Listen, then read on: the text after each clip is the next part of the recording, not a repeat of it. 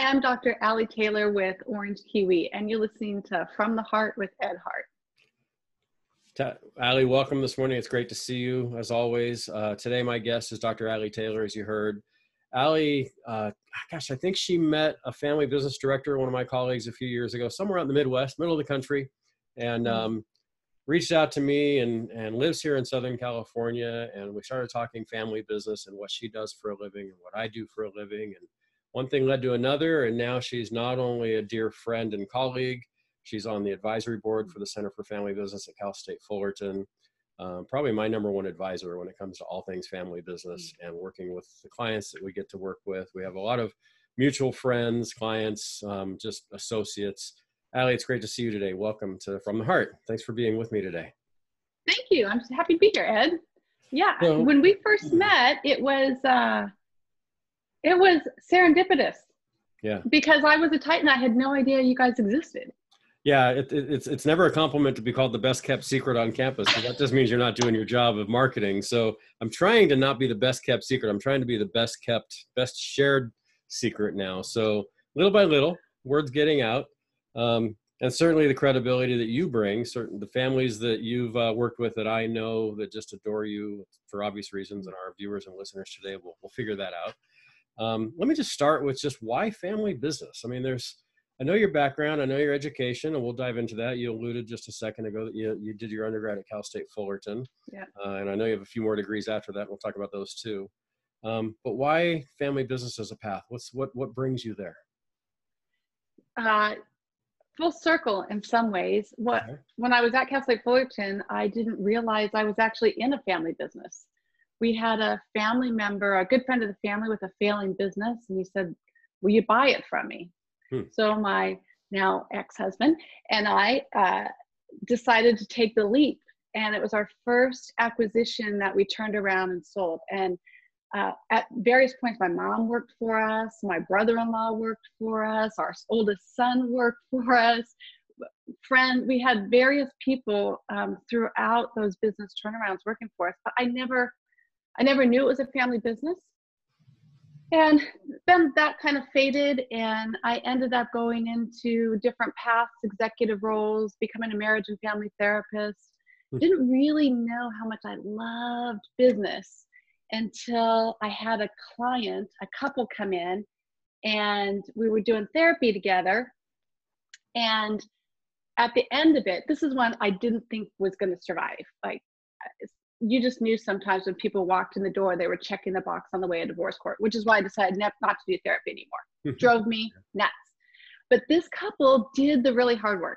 And at the end of it, the husband says, "Allie, will you come do what you did with me and my wife? Will you do that with my management team?"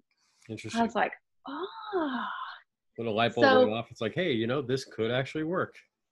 Yeah, it was the best experience. I had so much fun combining everything I learned about helping people create change for themselves and business, and getting to play in both spheres. So that was the seed that was planted. Took a few years to germinate, but I finally got smart. I find that's the case with a lot of people, actually, that they don't even really know that they're in a family business. They don't think of it that way. So let me ask you that question. I get asked this almost every day. Whenever I have a day where I have an initial conversation with someone, whether it's about business or just socially, and there hasn't been a lot of socially in the last 3 months because we're all working out of our homes for the most part. Yeah. You don't socialize a lot on Zoom anymore. It's more intentional now than just casual conversations. But how would you define a family business? What would be the way? I know there are definitions that are used by Family Business Consulting Group, and there are definitions used by, if you ask any family business, they're going to say it slightly differently. So let's go right to the source with you. How would you define a family business? A family business is a business that has to deal with the interactions of two or more related people. Bottom line, they can be brothers and sisters. There can be some relationship, even a husband and wife. If they're the only generation in there, that's still a family business. I think that's probably the most generic expression. Sure. I think they have some common themes and characteristics that we look for. So not every husband and wife are a family business. If they're in there and just building the business, selling it, wanting to get rid of it, it's really more of an investment sometimes. Okay. But if they're actually working in the business, dealing with family dynamics, that's a family business. So Orange Kiwi, family business? Yes, absolutely. Well, we have two parts. So the business psychology side, that is Orange Kiwi, is both my husband and myself. So we deal with a lot of family systems. If we're mad at each other, we have a rule that by the time we get out of this, hypothetically, yeah. We've heard other people might. Yeah, exactly. Yeah. No, we're pretty human.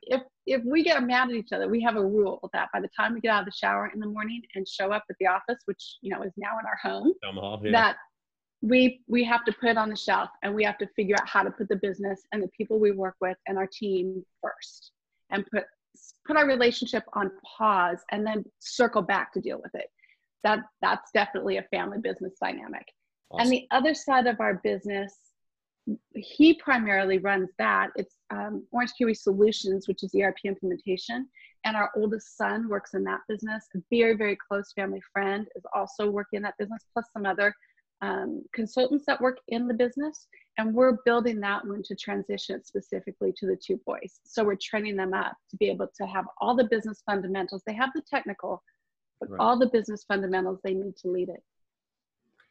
What do you see? Because I know you do predominantly work with family businesses, but I'm guessing from conversations we've had over the years that you do some work with companies that are not family businesses. What's the fundamental difference, not in the definition, which you just went into, but what would you say is the difference in maybe the strategy or the philosophy of, without giving away company names, obviously, we won't go there at all today, but as far as just philosophies that you see between the two types of entities? If I had to pick two words, it would be care and culture. Okay. So I find that family businesses, there's some kind of passion for caring, not just for their family members, but for their staff. They have staff that tend to be more loyal, much longer retention. People will stay because the way the family cares for them and the culture it creates. So they might not always pay the best. They might compromise in certain areas where skills should actually brought in at a higher level to get them where they want to go. But what they won't compromise on most often is loving their people well. Yeah. That's a big difference. They're not in a family business. The ones that are really good and successful always put the people first.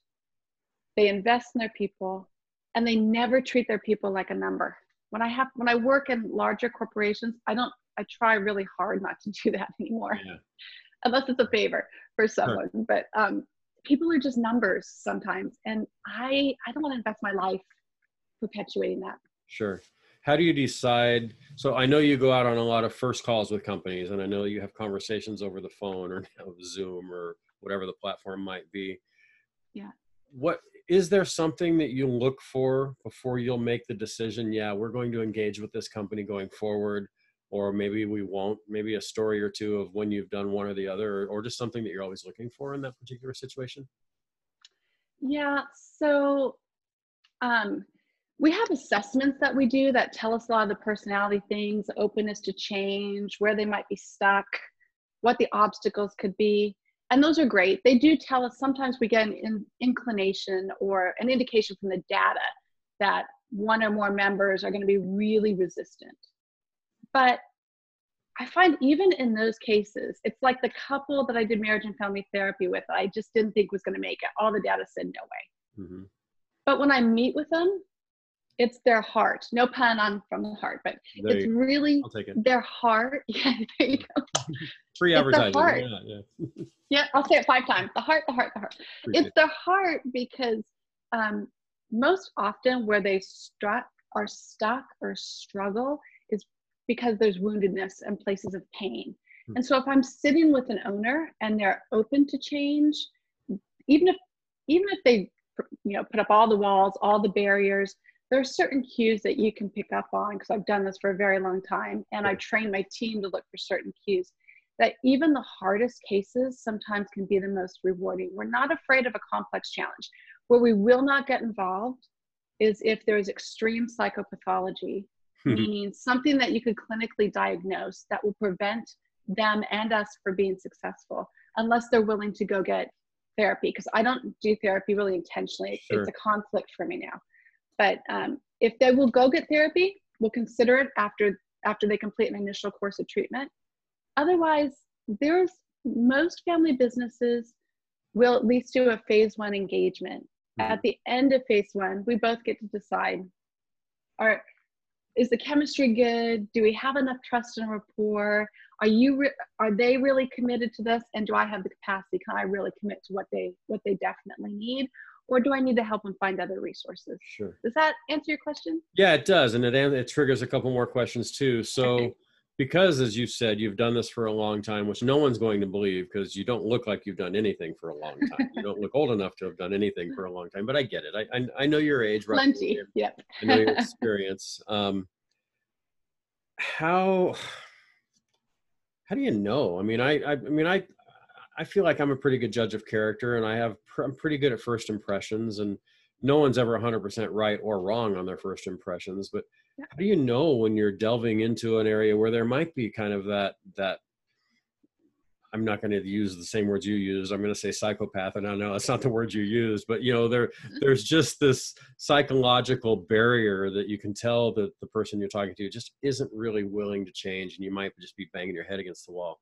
Are there telltale signs, or is it just situational? Can you walk through that at all? Sure. So while I don't ever do a formal clinical diagnosis, that training comes in pretty handy for the initial assessment. But beyond that, I think a really good leader, a really good consultant knows how to use their head, their heart, and their gut. So I can do the head stuff, all the analysis, listening. I can empathize with them if there's that connection. But at the end of the day, our gut, which is really informed by our experience and the subtle cues that we pick up from the nonverbals. When those three things, when there's a yellow flag or a red flag in any one of those levels, I tread cautiously. Okay. I appreciate that. I'm sure, like there are with all of us, there have been times when maybe you've proceeded and realized, you know what, I'm just not going to be able to do anything here. Or can you talk about a time you were pleasantly surprised where you almost kind of felt like this isn't going to work, and then maybe something triggered? And again, it's hard without naming names and cases particular, but that process that maybe you had a breakthrough where I kind of don't think I'm going to work with them. And then all of a sudden, wow, light bulb went off, and yeah, now we've made some radical improvements. Does anything come to mind? And again, I'm not asking for a specific name. I have to be kind of careful there, huh? Right, exactly. So I'm taking you too close to some things that I probably shouldn't, but no, that's okay. I'm really good with boundaries. Yeah, I know you are. I've learned that. So let me first tell you about one that I walked away from. Okay. How's that? Cool. So there was an owner, and I was referred in by a very large bank that I had done some work for, that he had health issues. His business was very successful. He was doing about 75 million in annual revenue, and his EBITDA was ridiculous. He was doing about 17% EBITDA on that, which is huge. Wow. But he started to have high turnover. Family couldn't work with them. The bank was highly invested. So I went and met with him, and his whole philosophy was that he was the king of the castle, and he wasn't going to change. He built the business the way he wanted to build it. Nobody was going to tell him how to run his business, and he was going to run it until he died. And that's fine. If an owner chooses to do that, that's fine. Sure, prerogative. But right, and so I walked away because I probably could have done some work with him, but I would have been paid by the bank. And being paid by the bank, that there's an incentive and a motivation that owner might never have trusted.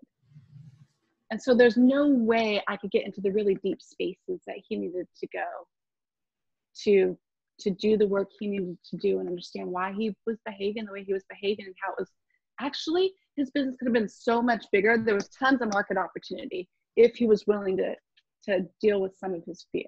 Yeah. Well, and oftentimes you probably get the leader who brings you in and says, okay, I need you to change my people. And it's like, okay, Yeah. And I've had that even in some of the work that I've done. You and I've talked about some of these where Yeah, you know, yeah. I need you to work with my team. What I'm really hearing you say is you don't know how to change you. So let's deflect it onto everybody else. That can be fun. That's actually a fun challenge that I like to take on too. It is a fun challenge. Or they'll say, I need you to change my team. And they, so in case, sometimes it's, I need you to work with my team and I'm not going to participate. I just want you to go do this. Yeah. And then you see them kind of I'll be lurking golfing. around. Tell me when you're done. Yeah. Yeah. Yeah. Which is fine. Like we'll do one-off workshops and things like that. That's not a problem. But I won't do it unless I get the owner to say, well, I'll do the one-off workshop, but I won't go deep with a management team unless I've got the owner's buy-in and they're willing to do the work. And that's when there's one. Usually, you get that, Ed. I think. Tell me if your experience is the same as mine. When there's just one owner, they can get away with it. But when there's multiple owners, oh yeah, it doesn't. Yeah, they have to be fully engaged. You know, you can't, and it doesn't work if one owner is engaged and the other isn't, because it might as well just be neither one. It's just like a husband and wife. If the owner, like you say, if the owner is husband and wife or brothers or what have you. So I know a little bit about your process when you go in. I know you're actively engaged in the business development for Orange Kiwi. You're engaged in doing the assessments. You're engaged in the marketing. You do a lot of organizational development. You do a lot of coaching. You handle a lot of financial analysis, strategy. And I know these things just from what you've done with me and my center. And there's other things I'm missing.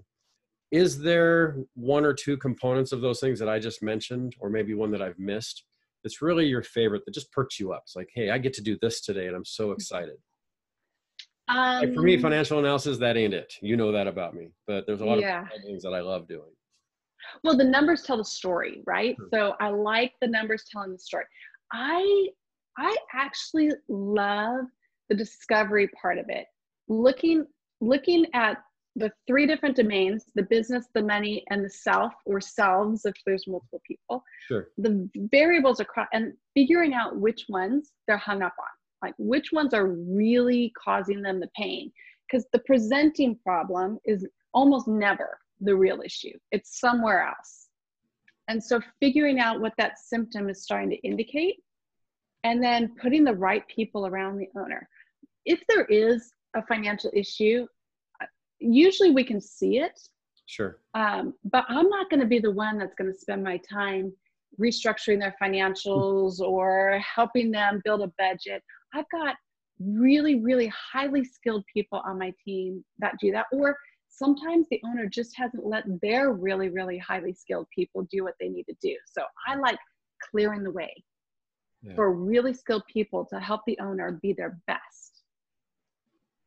Cool. Does that answer your question? It does. You know, one of the hardest things for me doing all these interviews on Zoom is so much of communication for all of us, and especially for me and for you and, you know, experts in communication, which I'm no expert, but so much of the power of communication to me is reading the person in their face when they're talking. Yeah. But to look you in the eye on my laptop, I have to look at the little white dot at the top of my screen.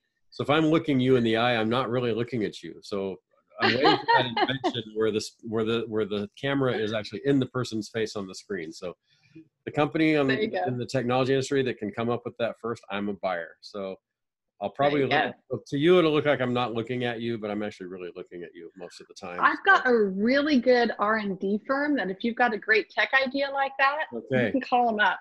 That's going to be, now that we're all in Zoomlandia every day, 24/7. Yeah. That's the invention that has to come out. So that I agree. See it sometimes. So I don't know if you're looking at the dot or looking at the screen, but so I have a two-part question. I try to go back and forth. Yeah, I do too. Like right now, I'm looking right at you, even though I see the little dot on the top of my laptop. And I want to just look at you and read your face.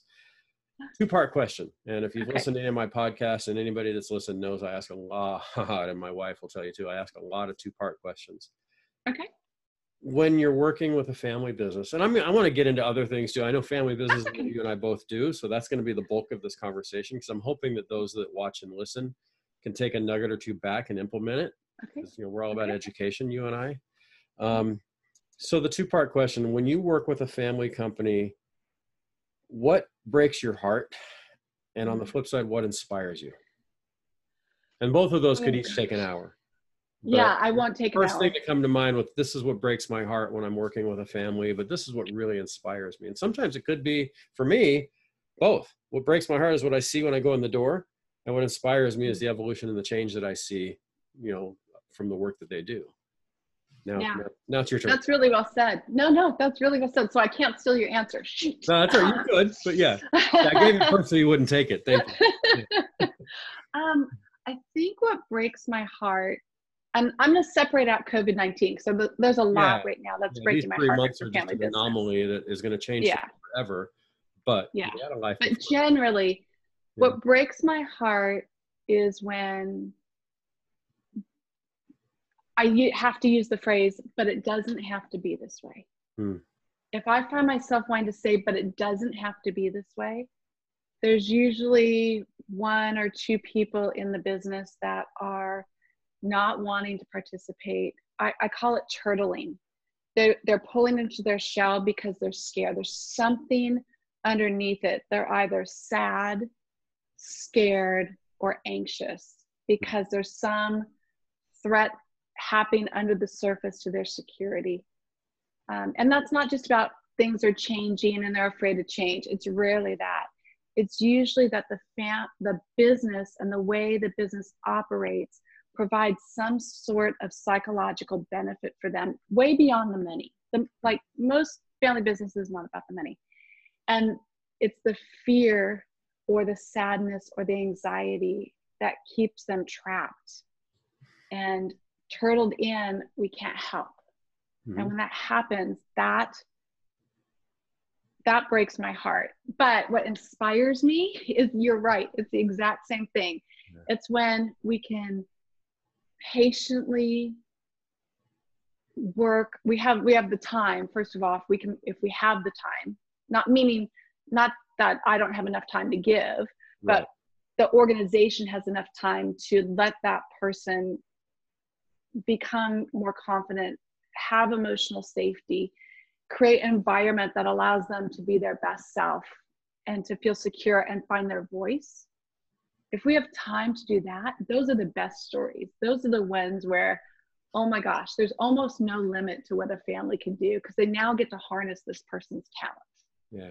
And for them to be able to look back too and see, and then you have that moment that you can point to, that we harken back. Hey, remember that breakthrough we had when you said this to your brother and he just went, wow. I mean, I had a couple of those moments that I think I've even shared. Is there a time in your career, winding back, where that light bulb went off and you thought, wow, I can really make a difference in people's lives? Was it that family that you worked with on the business and then it evolved into the family side, or prior, or some hearkening back that you can go back to on those days that maybe you're having doubts about yourself, because we all do. But we can go back and go, you know what? That was that breakthrough watershed moment where I thought, I'm actually making a positive impact on these people. Yeah, that's a great question. It wasn't my insight. It was actually Andrew's insight. So Andrew, I call him my husband, friend, business partner. I love that. Yeah, he's way smarter than me. I'm going to have to write that one down and remember it. Feel free. He hates when I use it, so don't tell him I just did that. Okay, yeah, he won't see this. I'm sure he won't be saying it. Yeah.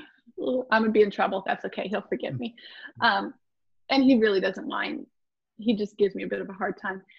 So we jumped into general management consulting and ended up really just realizing we were seeing the same patterns as when we were executives in leadership with founders who repeating the same patterns. And my marriage and family therapy background and training taught me that we have to look at the whole system, that all we're going to see on the surface is symptoms, and symptoms are never the real issue. And if you treat the symptoms, you sometimes make the real issue worse. So let's figure out what's going on. Yeah, my yard is wet. Okay, did it rain? Is it a sprinkler issue? There's a million things that could have caused that. Absolutely. And if you don't take care of it, pretty soon your whole house is flooded. Exactly. Right? So he got really smart. We were driving in the car one day coming back from a client site, and I'm describing, I took a therapeutic posture and started to do a systems analysis. So there's a systems thinking in the business world, and there's a therapeutic way. And I didn't even realize I was doing it. They were meshing. And it caused Andrew to say that I should go back and get my PhD because I literally articulated the problem I wanted to solve in the car, but knew we needed research. And it was that light bulb moment that told me we really didn't understand at a deep level the inner world of the people we were working with, and they don't understand it. Sure. That pre-conscious, subconscious realm is like a mystery to all of us until we go on an exploratory journey. Yeah. So I went and did the PhD, and the light bulbs just came on. And then I read Finish Big by Bo Burlingham, reached out to him. We built a great friendship. I just love that man, and his wife, Lisa, they're amazing. And he had done the qualitative side and the owner's stories, and I had the data to understand what was happening to them psychologically. And it was like the light bulb moment that completely changed the way I worked with our clients. So we fired all of our old clients. I did the PhD, and we focused really intentionally on low to mid-market family businesses or individual owners. Awesome. Well, you answered a question I was going to ask of how you decided to go on and get the PhD. So you've addressed that. Let's go back into your education a little bit. Since, you have the Cal State Fullerton background, that's where my day job is. I'm representing the Titans today, as I typically will do most days. How did you choose Cal State Fullerton, and just any big fun experiences when you were a student at Cal State that kind of shaped you into who you are today, or just any little, let's get inside the mind of Allie Taylor for a second, and just, the fun side or just the aha moments you may have had when you were an undergrad there a couple years ago. Oh my gosh. Yeah, a couple years ago. Yeah. It was wow. So the reason I picked it is because I got married when I was 20, and my husband at the time had a 4-year-old son. I became an instant stepmom, so I didn't have the flexibility to go to any school. My dad was a 20-year-old stepmom to a 4-year-old. Wow. My husband was a little bit older. My dad had gone to Cal State Fullerton, did his undergrad and his MBA there. So I'm like, okay. So I went and did my degree in biology and chemistry, and got into some fun trouble. What did you think you were going to do with that when you chose that as a major? What was your plan? Because you're not biology and chemistry, I'm sure helps you day to day now, but it's not really what you're doing. No, I thought it was going to be a different kind of doctor. Yeah, so I thought you were going to go. Yeah, and I got into PA school, was on a wait list for a DO program because I really wanted to do a holistic approach. And the day I got accepted to the DO program, it was like 2 weeks in. The day I got accepted there, I also found out that I was pregnant, and I had had 7 miscarriages. I had 2, then I had my son. I was a senior at Cal State Fullerton. Wow. And then I had 5 more miscarriages. Didn't think I was going to be able to have any more kids. Went to a doctor, and I didn't know him. He was just on campus, and he said, look, I think God's got a message for you. You can be a doctor or you can be a mom, and being a doctor is not all it's cracked up to be. Wow. So I went home and made my husband extremely happy because he really didn't want me to go down that path. We kind of negotiated that it would be okay if I did the PA, but the DO would be too much. Yeah. And so I made him really happy because I quit the program. I have a daughter who, like, I don't regret at all because she was amazing, is amazing. It was the best pregnancy of all of them. Disappointed the heck out of my dad. So yeah, can't make everybody happy all the time, right? Yep. No, but yeah, it's quite a journey. Yeah. I know you've worked in a variety of different areas. One thing I do know about you that I think bonds us, is you're a woman of great faith. Without diving into the weeds there. I mean, sometimes my guests, we spend our whole conversation there. Other times we touch on it. It's obviously very important to me, and I know it is to you as well. How has your faith defined your career and just you as a person? Just talk open. Here's an open opportunity to just share whatever you'd like to when it comes to your faith journey. I don't know anything about your background in your faith. I know where you are now, but I don't really know how you got there. Yeah. Well, my mother's womb. No, I'm just kidding. Yeah. I didn't have a really strong faith background growing up. My mom was Methodist. My dad was Catholic. They couldn't agree on a church. We did, they had the trailers that would come, and we did catechism, and, we had go to the Protestant trailer one week. Like Catholic on trailer wheels type thing almost. Yeah. It was so confusing. By the time I was 8, I was pretty sure I was going to hell because I couldn't live up Because they all told to you everything. were, right? Yeah. Right. Choose us or you're going south. Yeah. Exactly. And I'm named after my grandma, and she's a very devout Catholic. She was this woman, very devout. And when she found out I hadn't made my first communion, it was not pretty. So my aunt was very influential as well. But it just never really, I never understood what a personal relationship with Jesus meant. So it was in my teen years even where I think God just really pursued me. I didn't really understand it, but I think he just was pursuing me. And I had a friend whose dad was an elder at a church. They would let us stay overnight. We could party all we wanted as long as we got up for work group on Saturday, youth group on Sunday. Yeah. And somewhere in the midst of all that, I knew I like a light bulb. You talked about a light bulb moment. It just went on. Yeah. Like I all of a sudden got it. Transformation didn't happen right away. I was a pretty rebellious teenager. I find that hard to believe. Knowing what I know about you now, I find that hard to believe. But I know we all change. Yeah. My dad was a cop, Orange County Sheriff. So Sergeant Brunner at home, Lieutenant Brunner at work kind of thing. And I worked some stuff out in my teenage years. So it wasn't until I had my kids that I really, and one of my mentors, Barry McMurtry, who's our pastor, I really started to understand what it meant to have a personal relationship. And today, so you asked how it shapes me. Today, I think what it gives me is an appreciation for the fact that no matter what's happening in the world around me, I'm going to be okay. Yeah. I'm going to be okay. I like that, especially now, because these 3 months, we're going to label it that for now, and it might be 4, it might be more. We don't know. We know it's going to be more. We just don't know exactly. How has your phrase there just now, I love, I'm going to be okay. Has there been a moment that you've had in these last few months in this COVID crisis? I don't dive into the COVID crisis unless that's why I'm having a guest on, because it's all about this, but we can't avoid it either. It's that fine line of when we're talking to a client, or I'm writing a blog, or I'm doing on my newsletter or whatever.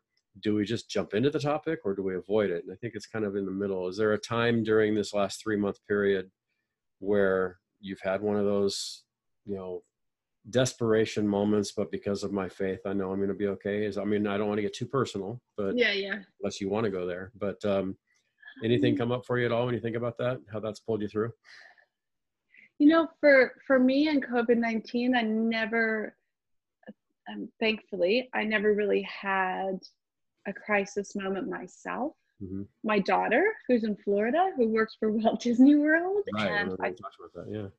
I think she had COVID-19 in February, but she wasn't diagnosed. She ended up in the ER. It was bad. It scared the heck out of me.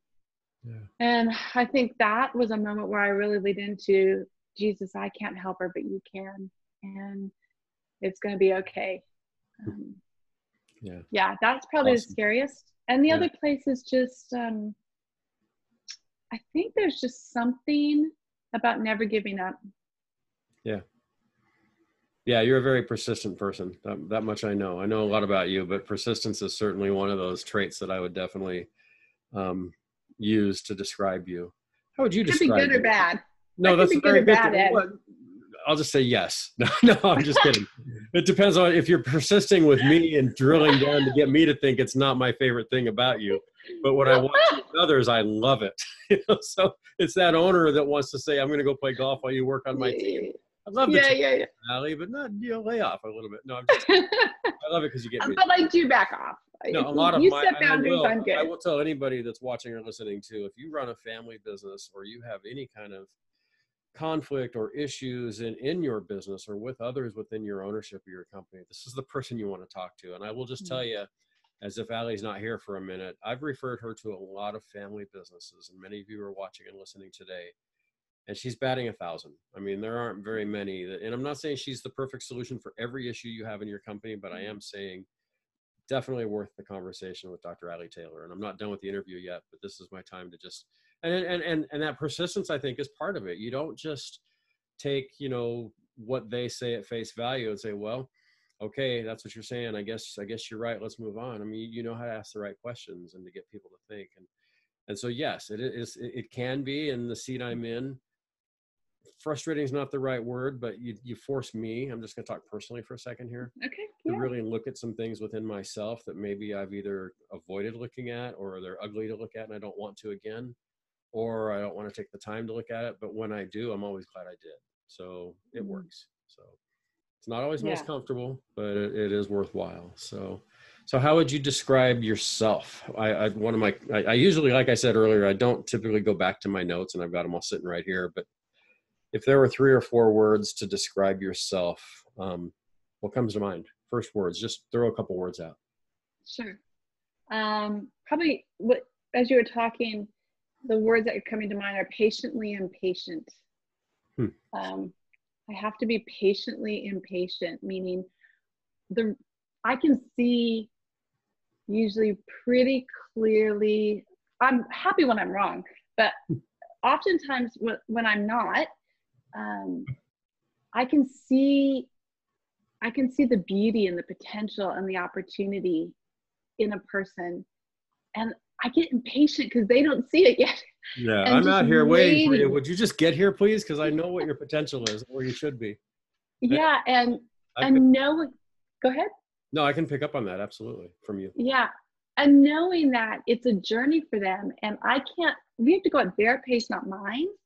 I have to be patiently impatient. I can't give up on them. That's the impatient part. Mm-hmm. But I have to wait, and I have to work with them wherever they're at. So I think patiently impatient, probably. Okay. And then you say, what did you say? Persistent? Yes, probably. Tenacious, driven. Okay. Yeah. So I have, like a lot of business owners, I have a high goal achievement need. I like to win with the team and the people I play with.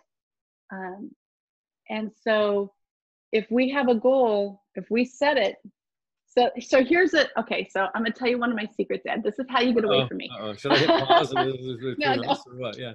That's okay. But if we set a goal, and particularly if you set the goal, and it's my job to help you get to that goal, that's when I'm dogged. If it's your goal and you want to get there, then my part is to help remove the roadblocks.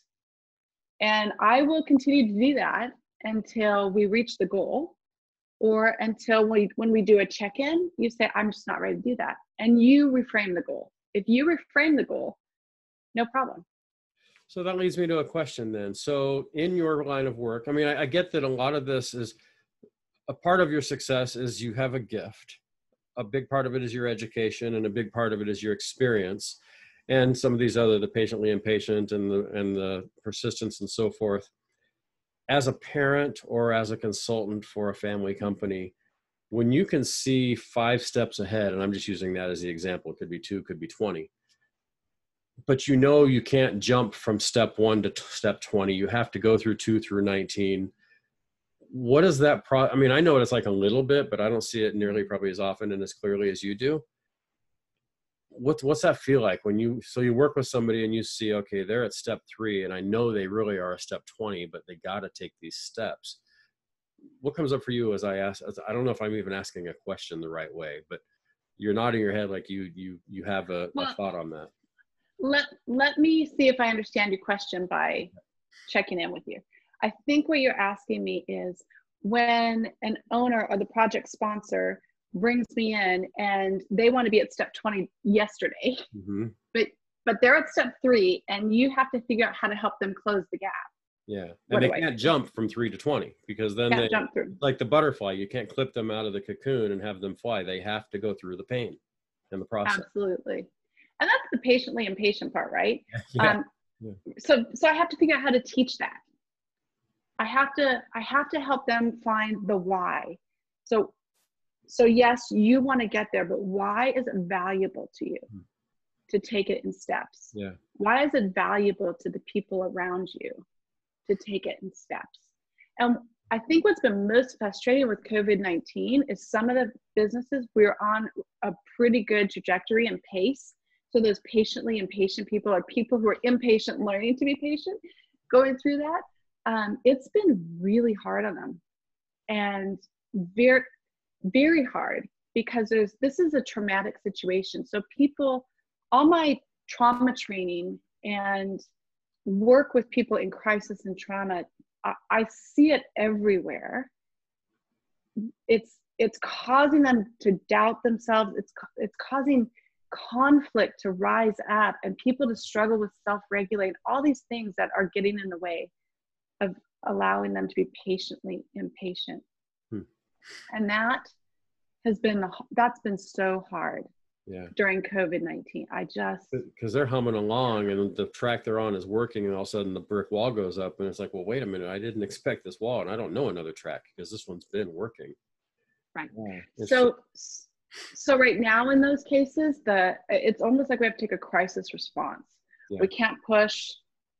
We really have to figure out what's most important. Everything else put on the shelf. And we're dealing with more of the family intervention activities and helping people hear each other. Yeah. So what would you say, and this was a question that came to me from one of our mutual friends. I did put it out there to a few people. Hey, I'm going to be talking with Allie, and I know you know her well. And I love this question, and I won't tell you who asked it, but it could be any. It's a question I've actually had as well. Okay. What would you say is the fundamental difference between a family business that is successful and a family business that isn't? And I know there's no one sprinkle it and here it is, because then everybody go do it. But you've done this enough. You've done this long enough that you've seen a pattern. Can you talk about those patterns that you see between those successful and not so successful family businesses? Yeah. So first we have to define what we mean by success, right? Because And so I'm going to define it based on when they would engage me. Okay. They would engage me when they're trying to scale through growth barriers. So that transition is all about how we scale, how we build organizational capacity to scale, which means we have to think and work differently. Or a family succession, when they're trying to go from one generation to the other, or getting ready to sell their business if that's not possible. So those are three very different aspects of what a success in a family business looks like. Sure. Since most of the clients that you're aware of are looking for some type of family succession or scaling, we'll leave the sale piece out. Okay. So for a family business that is trying to go through a family succession, there's 4 really important attributes that have to be present for them to be successful. Okay. The first one, they have to separate management and governance decision-making really clearly. They have to know when they're operating as day-to-day managers and when they're making governance decisions, and be able to empower both generations to know where they are in the decision-making process. That's huge. In order to do that, you have to have a really clear strategy, and the financial expression of that strategy is your budget. So you have to have a really clear, documented, measurable, we call it SMART, specific, measurable, actionable, realistic, and time-bound strategy. Right. And the budget to go with it. And then you have to have role clarity.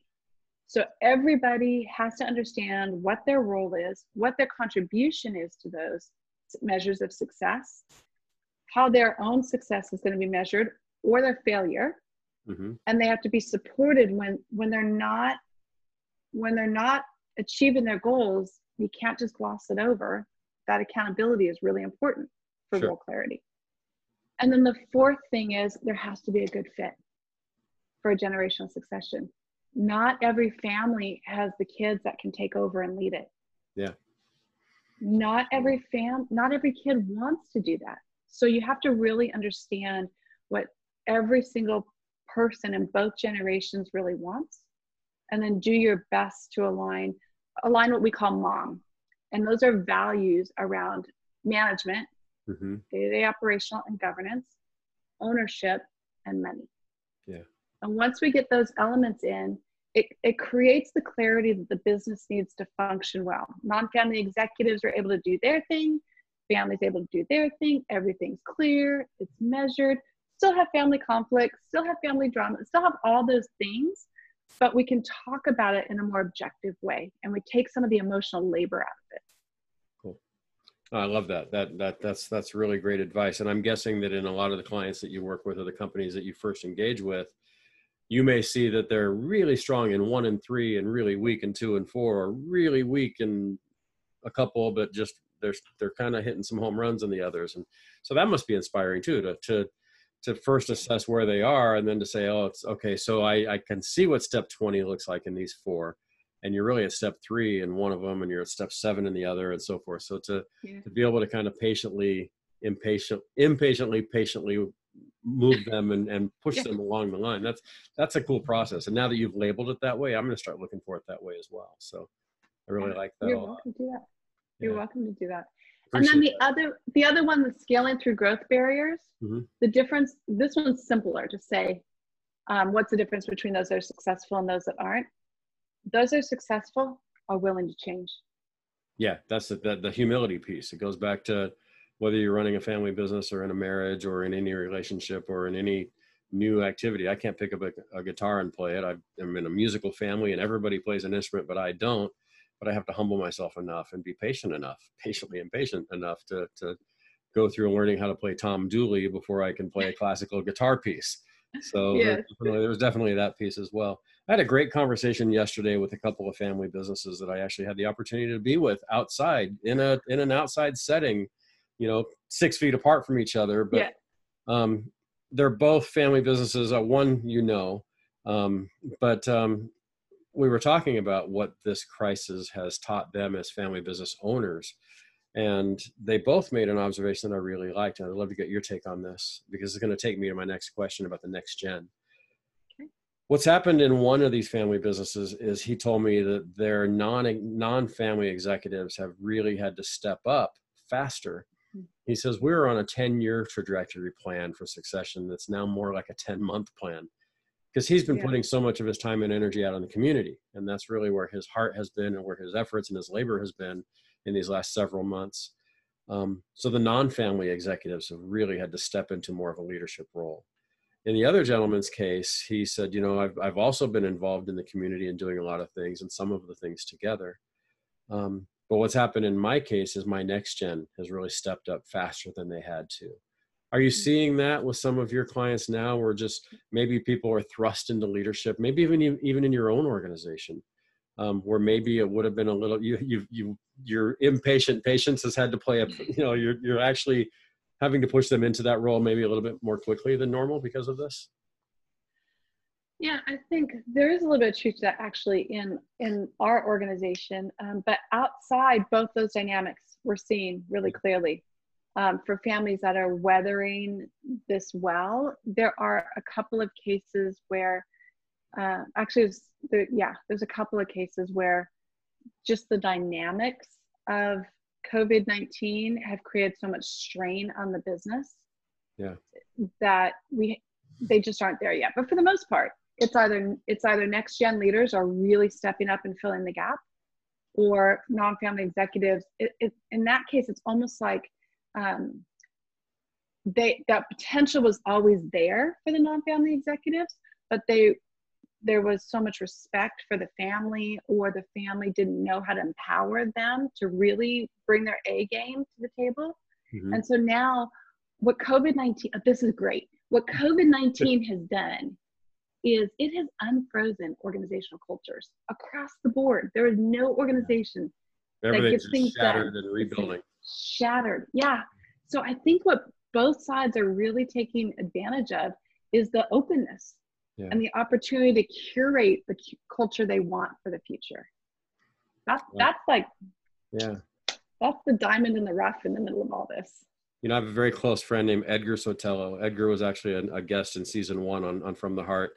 He's been a DJ all around the country on different radio stations, and we go to church together, and we know his family, and he's just one of these salt of the earth people. And he and his wife Janet just started a podcast, and I just listened to episode 1 yesterday. And one of the things that Edgar said, and this isn't a plug for Los Sotelos, which is the name of his podcast, but he's just a good guy. But he made a comment in this podcast that I loved, and he said that this COVID crisis and now this Black Lives Matter and all the different things that we're going through as a society have shattered all of our foundations, sort of to your point. Yeah. And the good news with that is now we get to rebuild on a stronger foundation. And I think that we're all panicked because we don't know what that foundation is going to look like, because to your point earlier, we were humming along and things were going great, and now we're in crisis mode. But the good news, if there is good news in this, and I know there is for all of us, is that we do get to look at what our foundation was and maybe recreate it a little bit for our own personal perceptions, maybe our biases, maybe our prejudices, maybe our companies, our relationships. It's a chance to rebuild. So that's definitely some good news. No question there. That was just the observation I had, but love that's good. further comments from you on that too.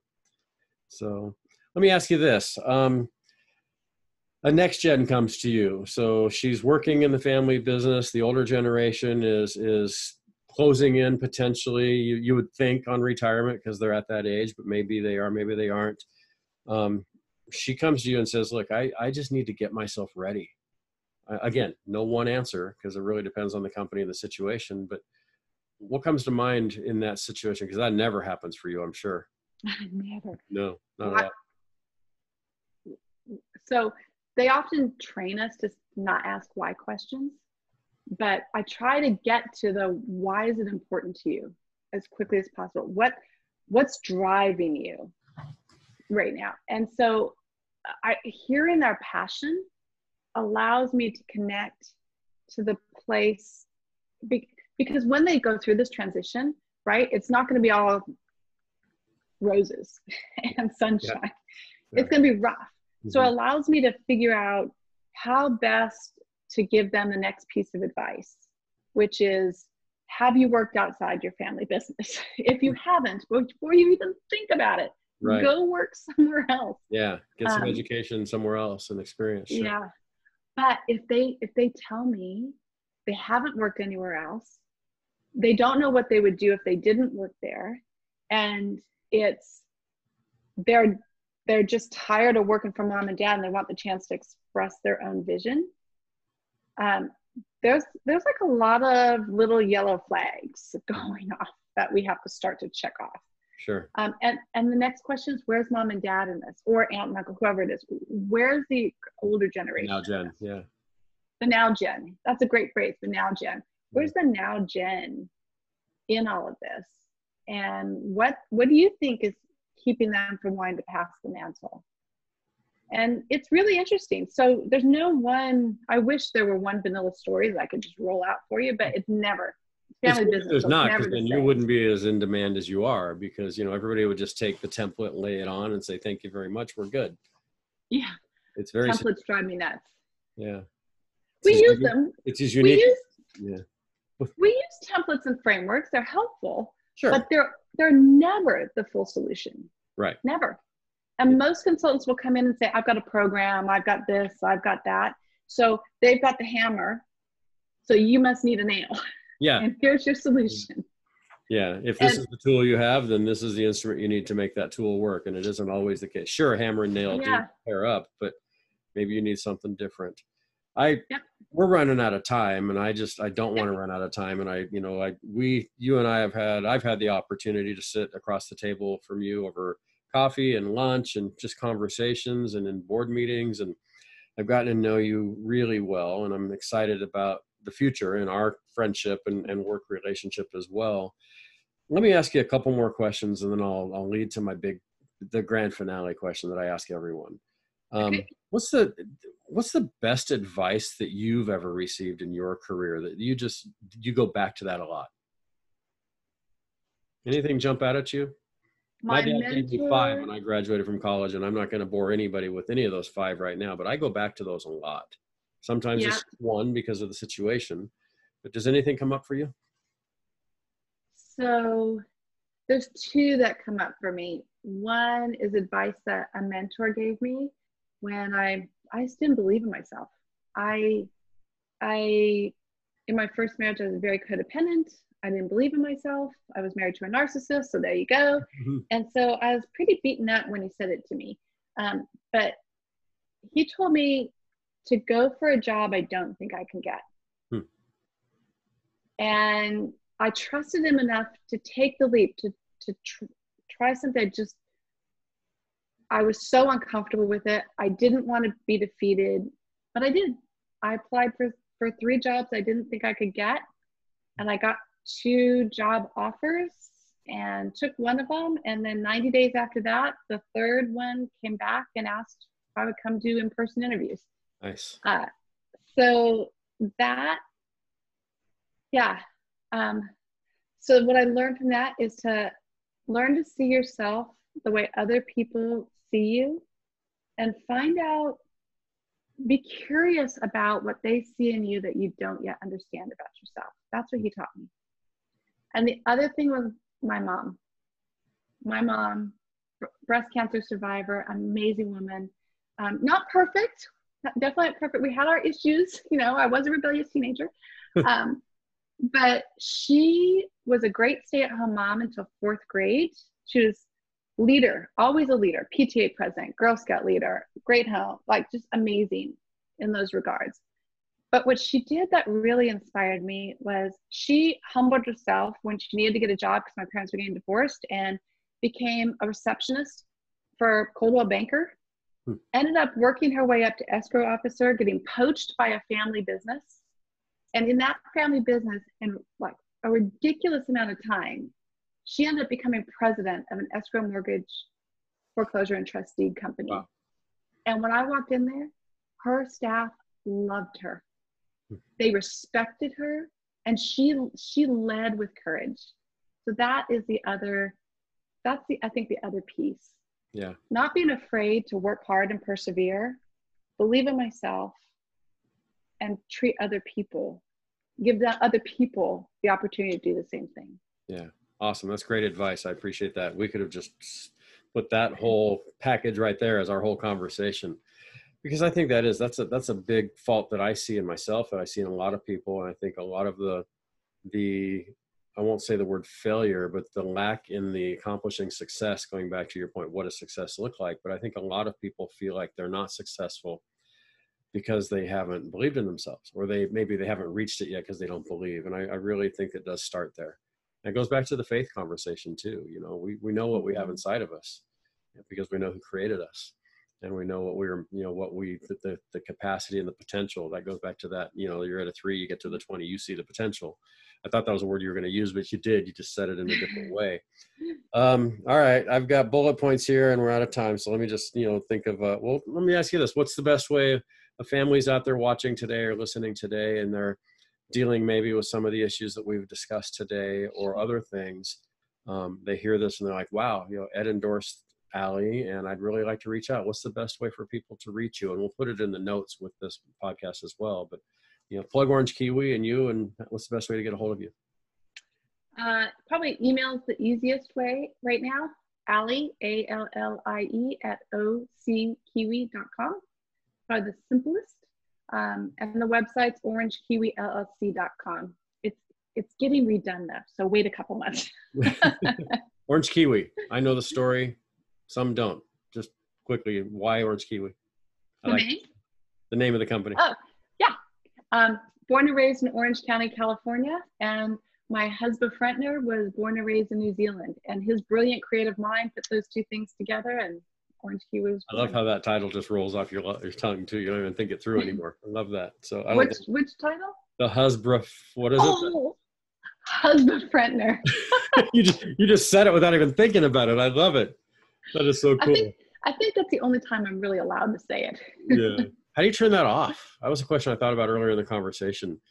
I mean, I know you guys just went away for a little while, and I know, but if you're like my wife and me, who we run a little business together, how do you get advice for Ed, please? How do you shut that off so you're just husband and wife, husband for a partner, or whatever that term is you use that I can't. Husband Frentner. We sometimes we're not really good at it.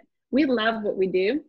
Now, our kids don't always like, particularly our youngest, they don't always like having dinner table conversation about business. So we protect the table, right? We protect them too. Sometimes we get away with it, but for the most part, we try to protect the table. And then there are just certain spaces where we don't talk a lot of business. The bedroom, we don't talk about business there.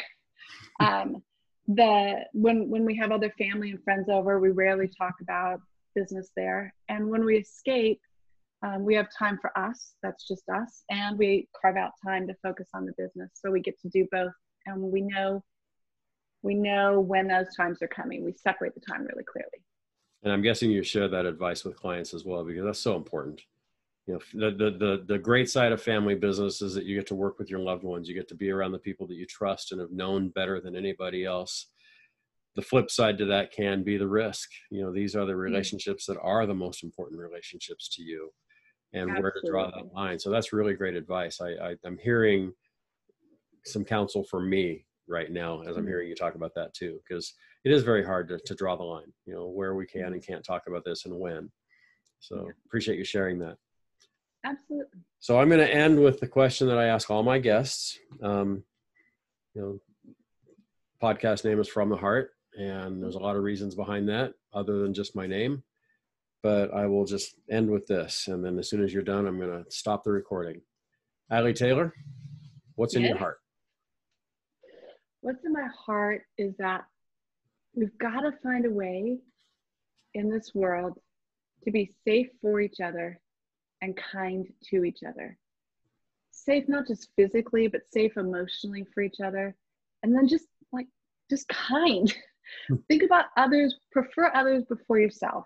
And just, I know it sounds so silly and so simple. It's so hard to do, to put your stuff on the shelf and think about other people first. Be safe for each other and kind to each other.